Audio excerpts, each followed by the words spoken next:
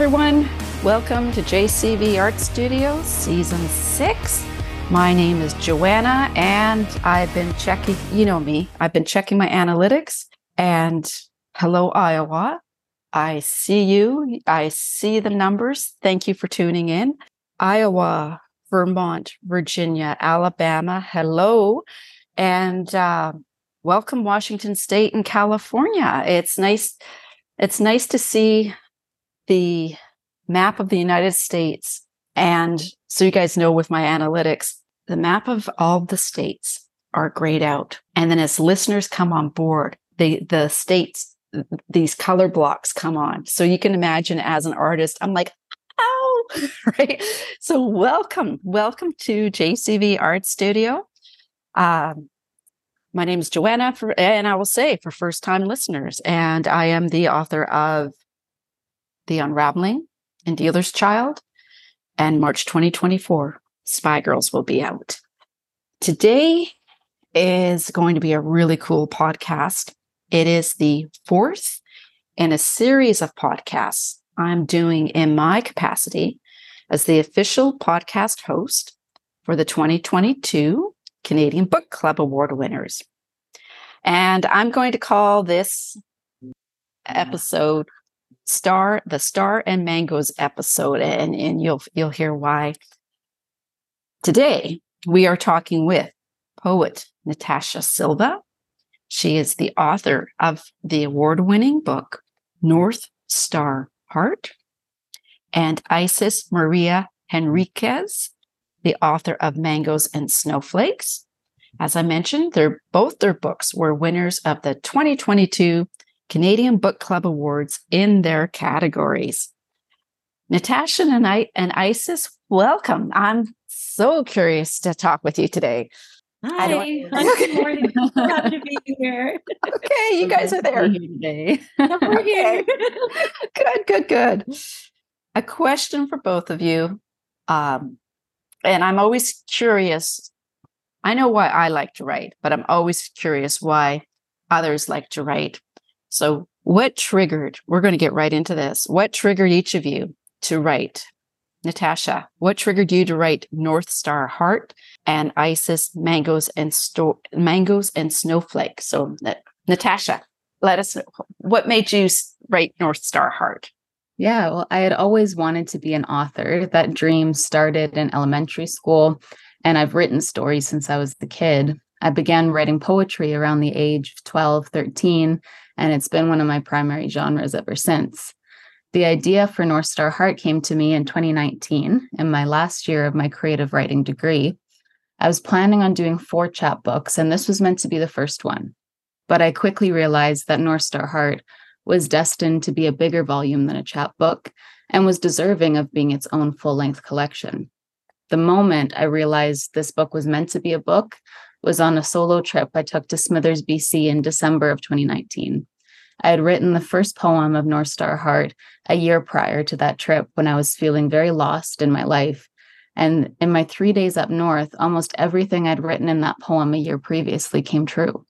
It was a profound journey for me, and I hadn't been expecting that. I wrote almost a third of the book in the short time I was up there. And when I had returned home, I had already laid out the roadmap for how the rest of the book was going to look. Right.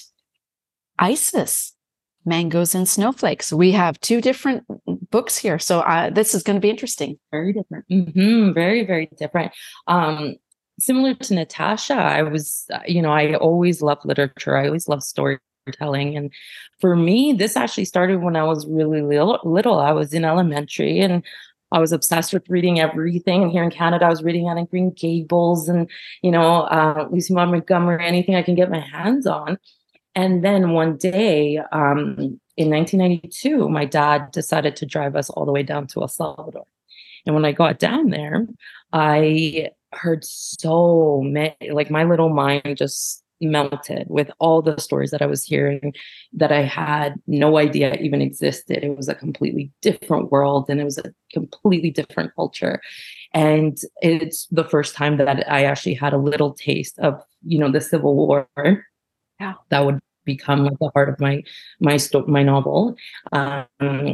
And just being able to experience a little bit of it and hear all these stories, I came back and I was like, I want to know all of them and I want to share all these stories. And it was really interesting because I came back to elementary class and my teacher did, the usual, everybody write a story about what you did over the summer. And that's when I was like, oh boy, do I have a story for you? Yeah. So I actually wrote about my trip about El Salvador and everything I had learned. And she enjoyed it so much that she submitted it to a children's magazine and it was published. And that's when I was hooked as a writer. I was like, I have to tell these stories. I have to, more than anything, give voice to these victims, to the survivors that, a lot of people didn't know existed and hadn't been heard. And so then what followed was a lifetime of just chipping away at it and research and finding a way to combine all of these stories in a very honest way. For me, my motivation was always doing their stories justice. So awesome. Okay. Well, I'm going to start with Natasha's bio. And Natasha is a dual citizen of Portugal and Canada. She graduated from UBC's School of Creative Writing, and she's an avid lover of the outdoors. It was through the Langley Fine Arts School where she began writing, and her passion to write has grown ever since. Now, Natasha, actually, I've got another question here. I find I was in the Simon Fraser's writer studio, and that was such a cool experience. So I'm thinking, was the UBC School of, I'm just veering off on a bit of a tangent here. How was the UBC School of Creative Writing? How was that? I absolutely loved my experience with the UBC School of Creative Writing. It's an amazing program. It offers 13 different genres that you can take workshops in, which is massive. Yeah. And I just found every single class, every professor was so encouraging and wanted to help push you to become a better writer and your stories or your poetry to become better, but in a way that, was positive and uplifting. Because a lot of writing programs and workshops, they can turn very negative very quickly. And I found UBC did a really good job of actually being an amazing space to grow and to become better in that positive way. Good. That was the same with the writer's studio. And I did grow, and I feel I'm a better writer. And I'm finding I am noticing things now that I never noticed before. Right. Yeah. So, okay, Joe, back to the program. Okay. So now, so to you, Natasha, what does North Star symbolize? Yeah. So in my book, well, the North Star anyway, it's often a symbol of direction, of finding one's way, and usually referred to in a navigational way. However, I kind of twisted that a little bit with the idea of a North Star heart and us having our own North Stars living within our chests as our hearts do, there to guide us to where we're meant to be, whether that's a destination or a spiritual connection, a shift in mentalities, or even an important relationship that may not have been forged yet. These needs of these North Star hearts, they can be intense, they can be confusing, they can be very visceral, but when heeded, lead to the most rewarding journeys of self-discovery. These North Star hearts can also take us on journeys that reveal not only the nature of the outside world, but also the nature that guides who we are. I've found that they're our strongest intuition, and they can also provide the most clarity upon arrival to the places we're truly meant to be. Oh, that's cool. Because as you're saying that, I'm thinking about Isis's book as well. When you're talking about journeys. Now, do you believe that a person? Okay, the reason why I'm asking this is because for 3 months I worked in a bakery. Okay, so I worked 33 years for the provincial government in the Ministry of Attorney General, and I retired. And I'd been retired for about a year, and I knew I wanted to do more writing, But then at one point, it's like I needed, I don't want to say I needed structure, but maybe I needed some structure. But I got a job working for 3 months at a bakery, which was actually really cool. Okay. And I'm no longer there, but I feel more focused now on what I do with my writing. So that's why I was wondering, do you believe that a person needs to take a detour from their path to get a clearer understanding of what their true path is? I think it really depends on the person.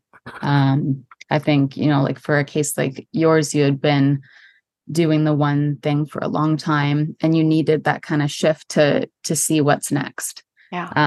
So I think in those ways, detours can be incredible. I think sometimes if you're super in tune with your own intuition, they may not be necessary, or people may take them as a purposeful distraction to avoid their path. Okay. But I also think that people who are maybe just confused or not as in tune, they need them, because then they can affirm their own instincts and, okay, that was the wrong move or that was the right move. Yeah. Okay. And Isis, if at any time you want to jump in, okay, right? Yeah. Yeah. Yeah. And the same with you, Natasha, right? These questions aren't strictly for, if because I've had that with other group podcasts where others have said, if I could just jump in, right? Okay. Now, Isis, your bio, Isis Maria Henriquez comes from a Salvadorian family. She was born in Guadalajara, Mexico, and grew up in Canada. At the age of 7, I love this. Her parents talk about going on a family vacation. You're not going to Dino Town. Anyways, that was my life. Okay, here we go. And at the 8, that's what we did for our kids. Okay. So at the age of 7, her parents piled the family into a baby blue 1977 Dodge van and drove from Edmonton, Alberta to San Salvador, El Salvador.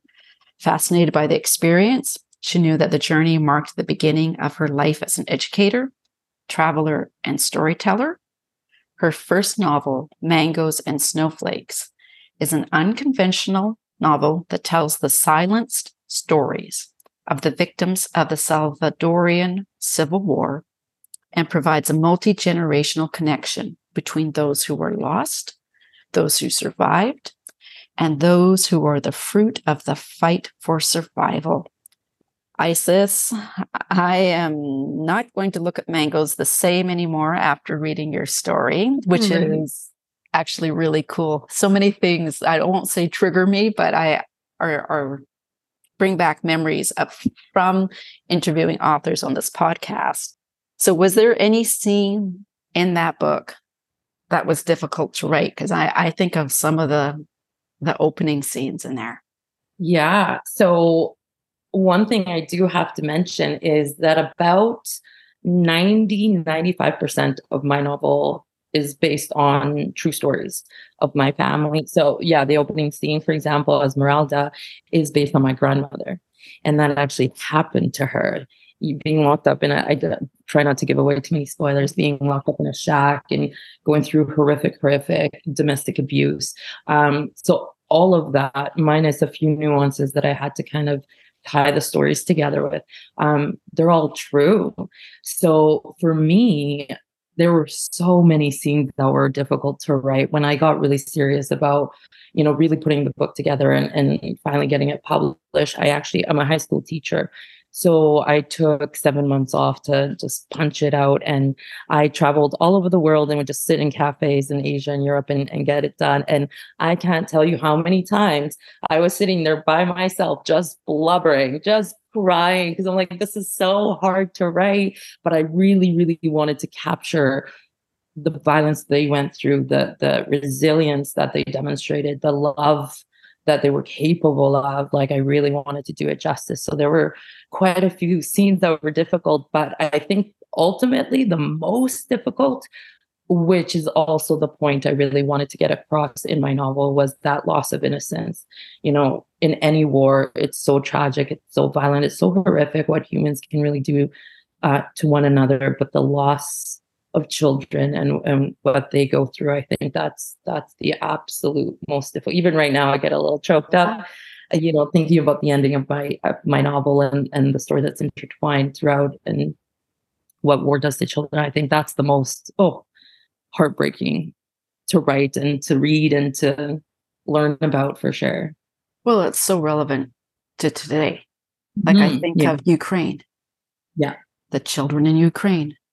Yeah. They are growing up with such a different lifestyle, right? Than I did, than anyone, so. Okay. So I says, how about I'm just going to mute myself. If you would like to give us like a short reading from your book, Mangoes and Snowflakes. So I thought I would start with actually the first passage. So for those who haven't read my book, I have bookends. So my first chapter is called Mangoes. My last chapter is called Snowflakes. Is told from one perspective that you don't really get to figure out until the very end. And the rest of the book is told from another perspective. So I thought I'd start with Mangoes because I grew up listening to stories of my mom. All of this are stories from my mom of what she did with the mangoes and how she loved climbing mango trees and all of that. So it's a chapter very close to my heart. So I thought I'd read that. All right, here we go. Mangoes. I can't remember the last mango I ate before I died. I've tried so hard to remember. I didn't live long after all, so there isn't too much to remember.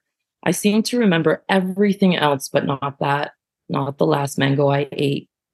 I remember the mango trees. I loved climbing them, even though I only ever managed to climb as high as my dad lifted me. I remember trying to grip onto the trunk.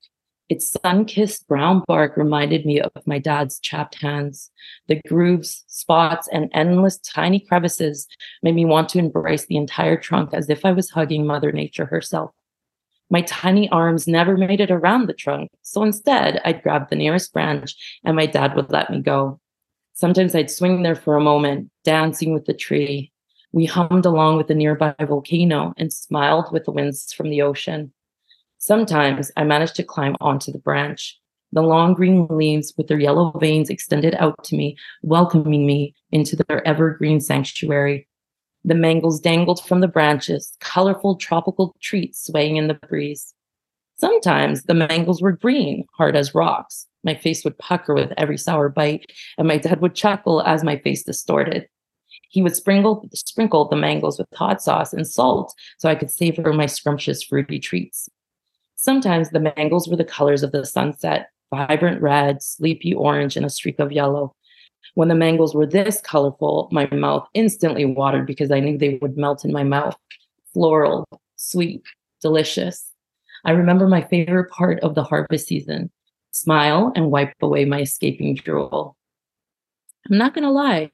When the odd ripe mango fell from the tree, I'd hurry, peel it, and devour it before it had a chance to bruise. But during harvest season, I'd patiently wait for all the mangoes to be properly plucked from the tree.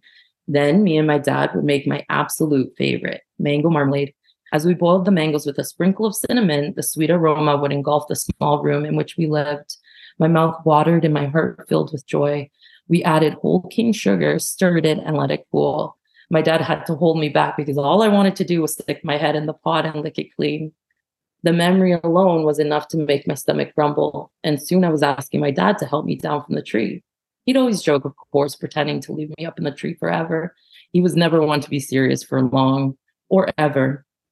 Both of us would laugh as he joked about leaving me in the tree. I knew he never would, though. He always took care of me. It was never long before he stepped back under me, gently bringing me down and placing me on the ground.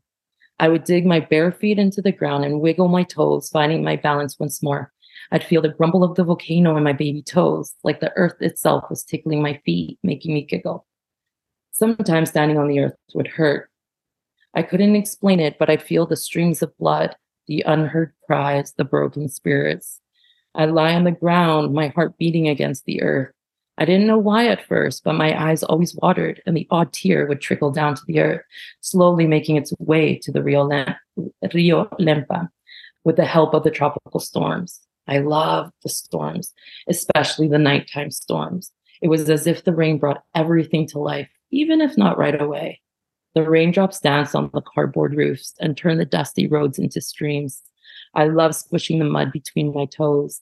The lightning made the ivory moon even brighter, and somehow it'd bring up all the smells: the salty smell of the ocean, the earthly smell of wet grass, the sooty smell of smoldering fire pits. The nights were loud and clacking, but they would rock me to sleep, silencing the gunfire. After the rain, the morning sun would begin its fierce rebuttal and attempt to shine through, but I would find refuge under the leaves of the mango tree. Its shade refreshed my skin and cooled my spirit. I leaned against the sturdy trunk and listened to the melody of the wind among the swaying branches. I could almost hear the decades of laughter and childhood games and the cracking of necks that were hanged on its branches. I remember all of that, but I can't remember the last mango I ate. I remember the swinging back and forth between meaningless tragedies and empty dreams. I remember the pangs of hunger and the cold nights in the jungle.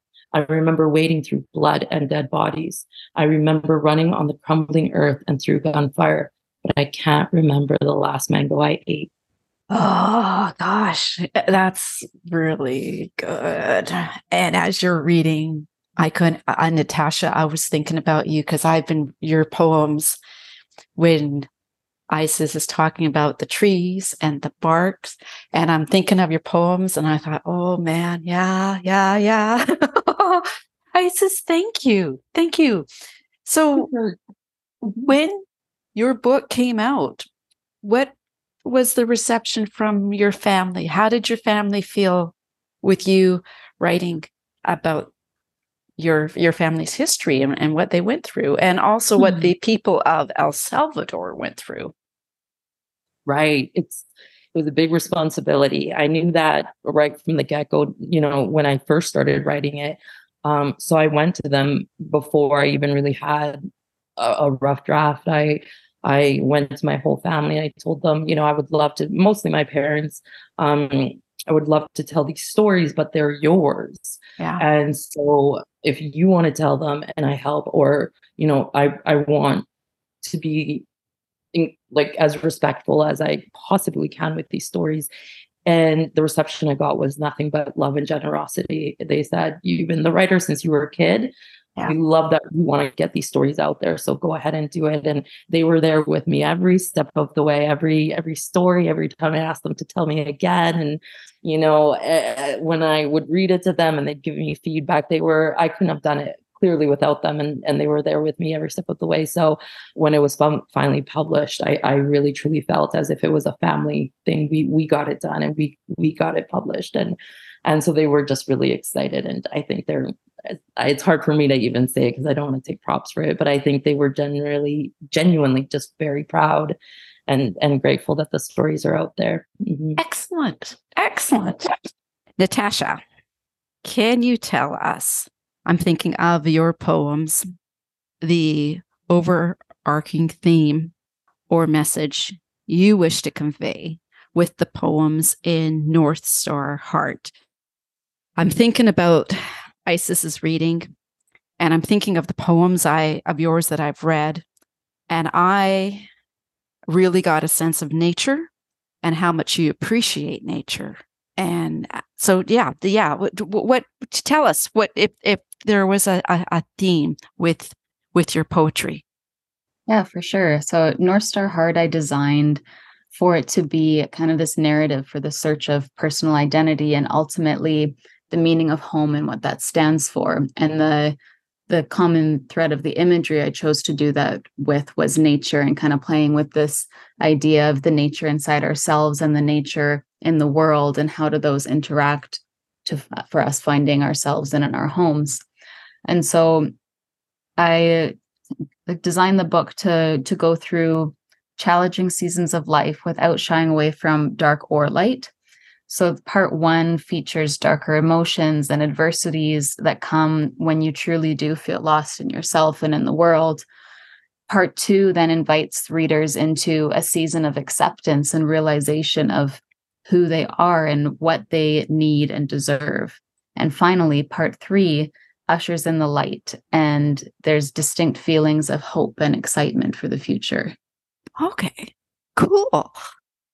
Now, could you please read one of your poems or two of your poems? I'd love to hear them. Sure. I can read this one. It's called From the Girl Who Loves the Forest More Than Herself.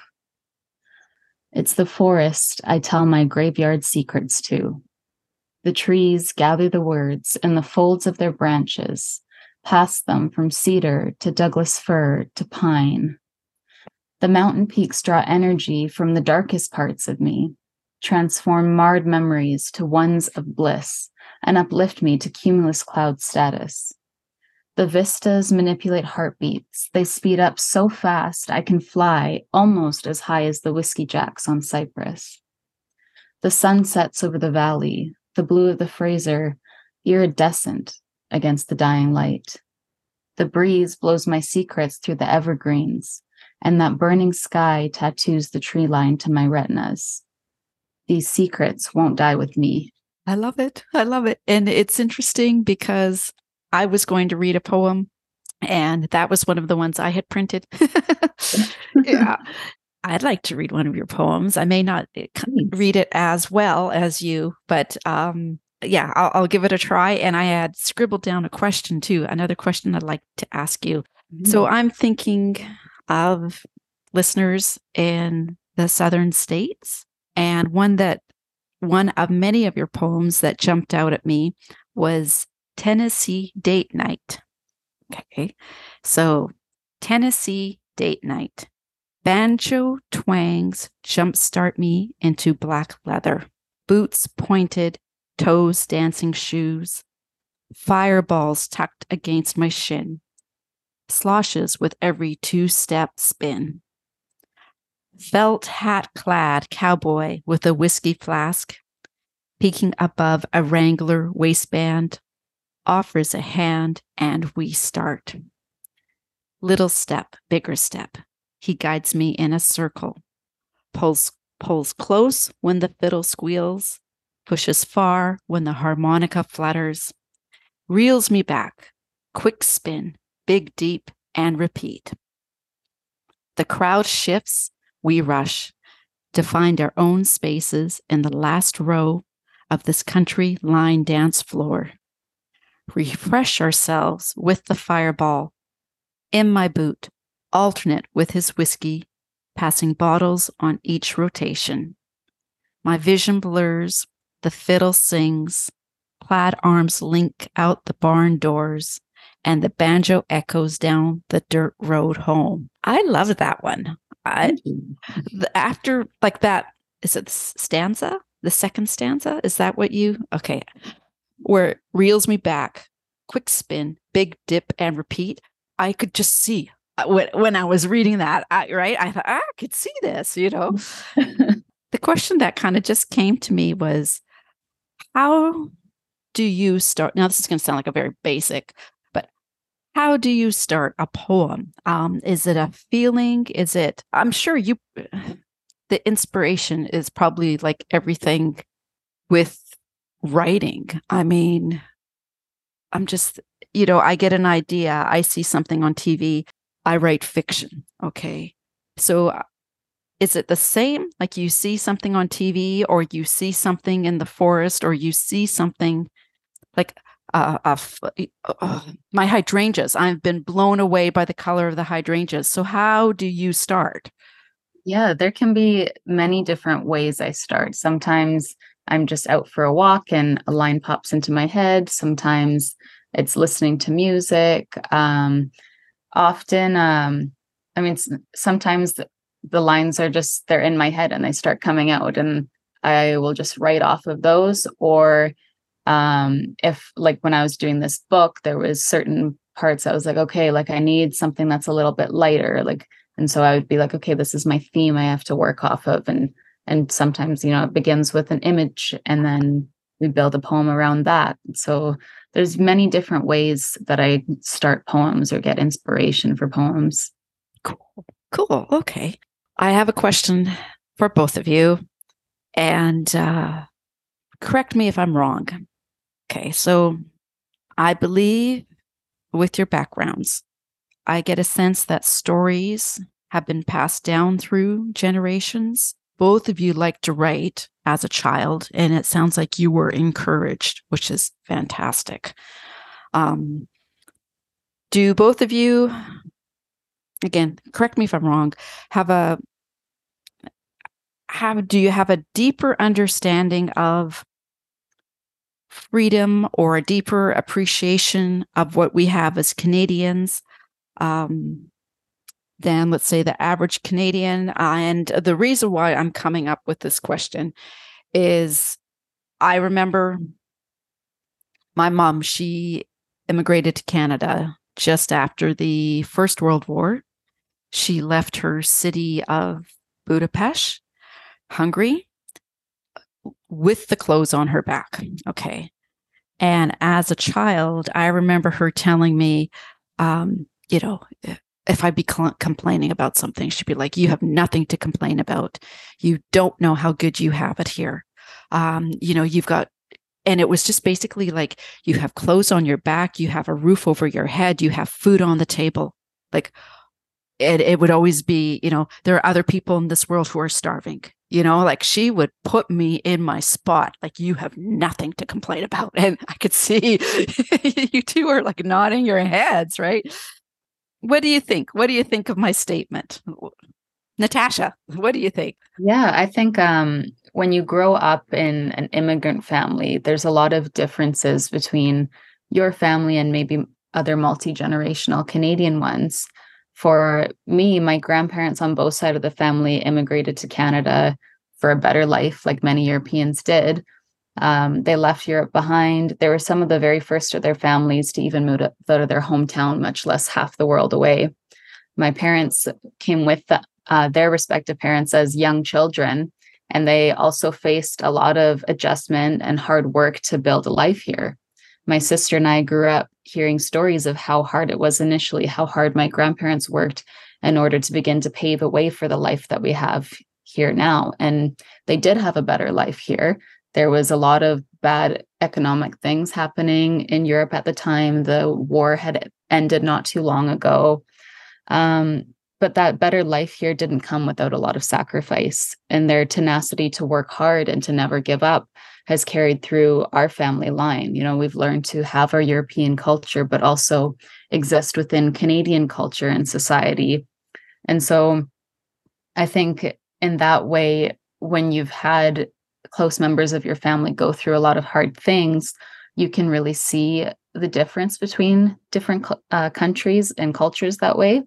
So I don't know that Canadians necessarily don't know how good they have it. I think many do, but many also lack a direct context of what other places are like or had been like, because they don't have that close relative that's directly been through those things. That's a great answer. Yeah, definitely. Isis, what do you think? I could see your head nodding too. The whole time, that question, oh my goodness, that was my entire childhood, hearing, both my parents say exactly what you said. You can't complain. You have food and a roof over your head, and you can't complain. And it was interesting because when I was little, I was maybe a little rebellious. Like, it was the 80s, 90s. So I was like, oh, whatever, mom. You're not, because I would go to school and I'm like, but I have less than most Canadian kids. We had just come to Canada as refugees. We were, living in Edmonton housing and going to the food bank and things like that. Very humble beginnings. And so I was like, what do you mean? I have a lot to complain about. What are you talking about? Yeah. And again, it was that pivotal trip down to El Salvador. I mean, like, I was 7. That was 32 years ago now, and I still remember driving the van to the border. And while I'm waiting for my parents to check us in, the van was swarmed. And I mean, swarmed with street kids, and they were banging on the windows and just begging. And I went to my mom and said, what's happening? What is wrong with them? What are they doing? She's like, well, they're starving. They haven't eaten. Yeah. And I was like, oh my gosh, like it just melted my little mind. And I remember I had a little treat bag from the dollar store, which is, jawbreakers and whatnot. So I was like, here, guys. And I just started handing them out. And I kid you not, by the end of the trip, I came back to Canada with just the outfit I was wearing, because when I saw what kids were going through there, I started handing everything out. They were amazed with my Barbies. And I was like, of course you can have it. And I will never, ever, ever forget that, because I did come back and, as much as my parents reminded me of everything I had, they didn't have to, because I was very much aware of every bite of food and, how warm I was in my home, and more than anything, how I would see the fruits of my labor. If I worked hard, I could succeed. Whereas, back home, that's not a possibility for many people. So Yeah. I think the very big difference here is between knowing, because, the same as what Natasha mentioned, it's not that Canadians take it for granted by any means. I think a lot of them know how fortunate we are to live here, but there's a difference between knowing and feeling it. I think once you lose that freedom, once you lose comfort and stability and safety, I think once you lose that and you know what that feels like, then when you go back to it, that was my experience. Then I know that I'm very lucky, but I also feel it every day. I feel it in my day to day, which, others might not. But I think that's the most pitiful lesson. It wasn't just, be grateful for what you have. I know in my heart that I live in a wonderful, wonderful country with many, many opportunities, and I'm forever grateful. Well, and even recently,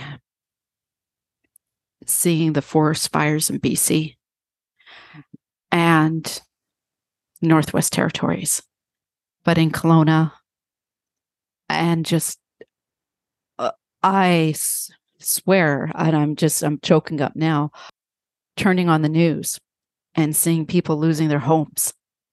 And I remember I saw one lady and she said, yeah, we've lost our home.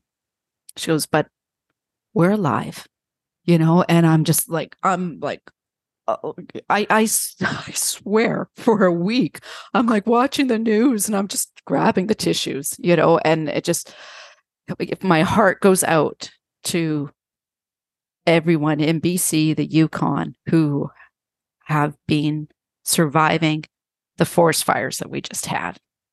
Another question I have for both of you is, what do you hope readers will come away with after reading your books, after reading your poems, Natasha, after reading your story, Isis? So, Natasha, what do you want your readers to come away?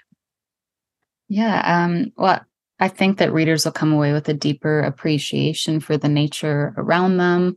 I hope that they've related to individual poems and maybe found parts of themselves within the pages. And I hope that they're left with the idea that there's always hope within our futures and always light left to shine, even when they've been in a dark place for a while. And I have had a few feedback from people at performances or who have bought my books, and they've reached out. So it's helped a few different readers who've been on journeys of grief, and they've reached out to express how much those poems meant to them. I had another reader tell me that my book transported him back to his childhood in a 100-mile house, and that I had captured the feeling of the area prior to the major wildfires that have since impacted our Cariboo-Colton region. And so I designed my book to be approachable for people who are new to reading poetry. And also it has hidden nuances for those who are a more experienced poetry reader. So I'm hoping that readers can also walk away with a greater appreciation for the genre on all ends of the spectrum. Yeah. Yeah. I don't write poetry, but like I said, I got such a sense of nature, and I thought, this is really cool. Okay. This is really cool. And then the one I read, Tennessee Dance, I thought or Tennessee Date Night, I thought, this is really, really I like the visuals. I'm a visual reader. That one's a fun one. Yeah. Felt hat clad cowboy with a whiskey flask. I can see it. Right. Isis. So what do you hope people come away with after reading your book? interesting because when I was putting it together, my hope was simply to, well, maybe not simply, but to raise awareness about El Salvador. It's the tiniest, it is the smallest country in Central America. Many don't know it exists.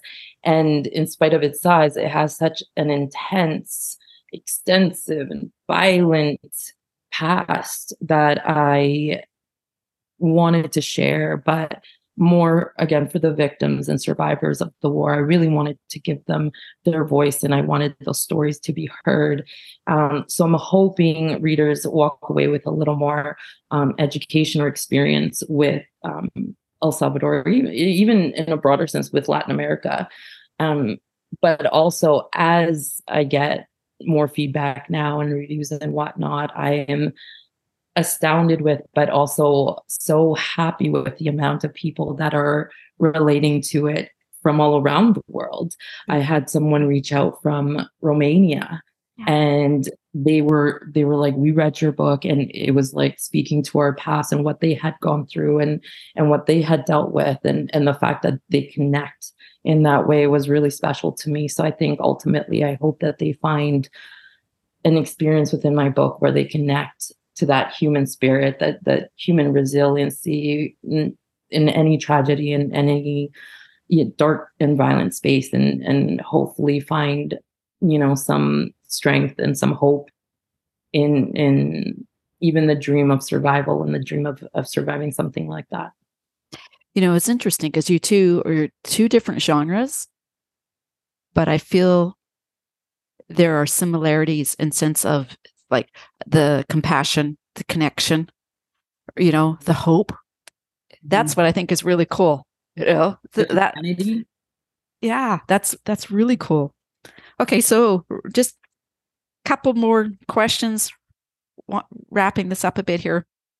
I thought of one more question, the most basic question, which I've asked everyone who's been on like a panel like this. How did it feel? How did it feel when you found out you won the Canadian Book Club Award? So, Isis, how did it feel? When she saw my face, it was like that. I was completely shocked. You hope, but you don't try to get too excited, and so I was groggy and still half asleep when I got the email with my dogs, and I think I shouted enough to scare them both like out the door. It was very, very so I was so excited, and just the idea of just other readers reading my book and voting on it was so exciting, and I feel like I felt that validation of I did tell those raw human stories that other humans can relate to and connect with. So that was very, very special, and I loved it.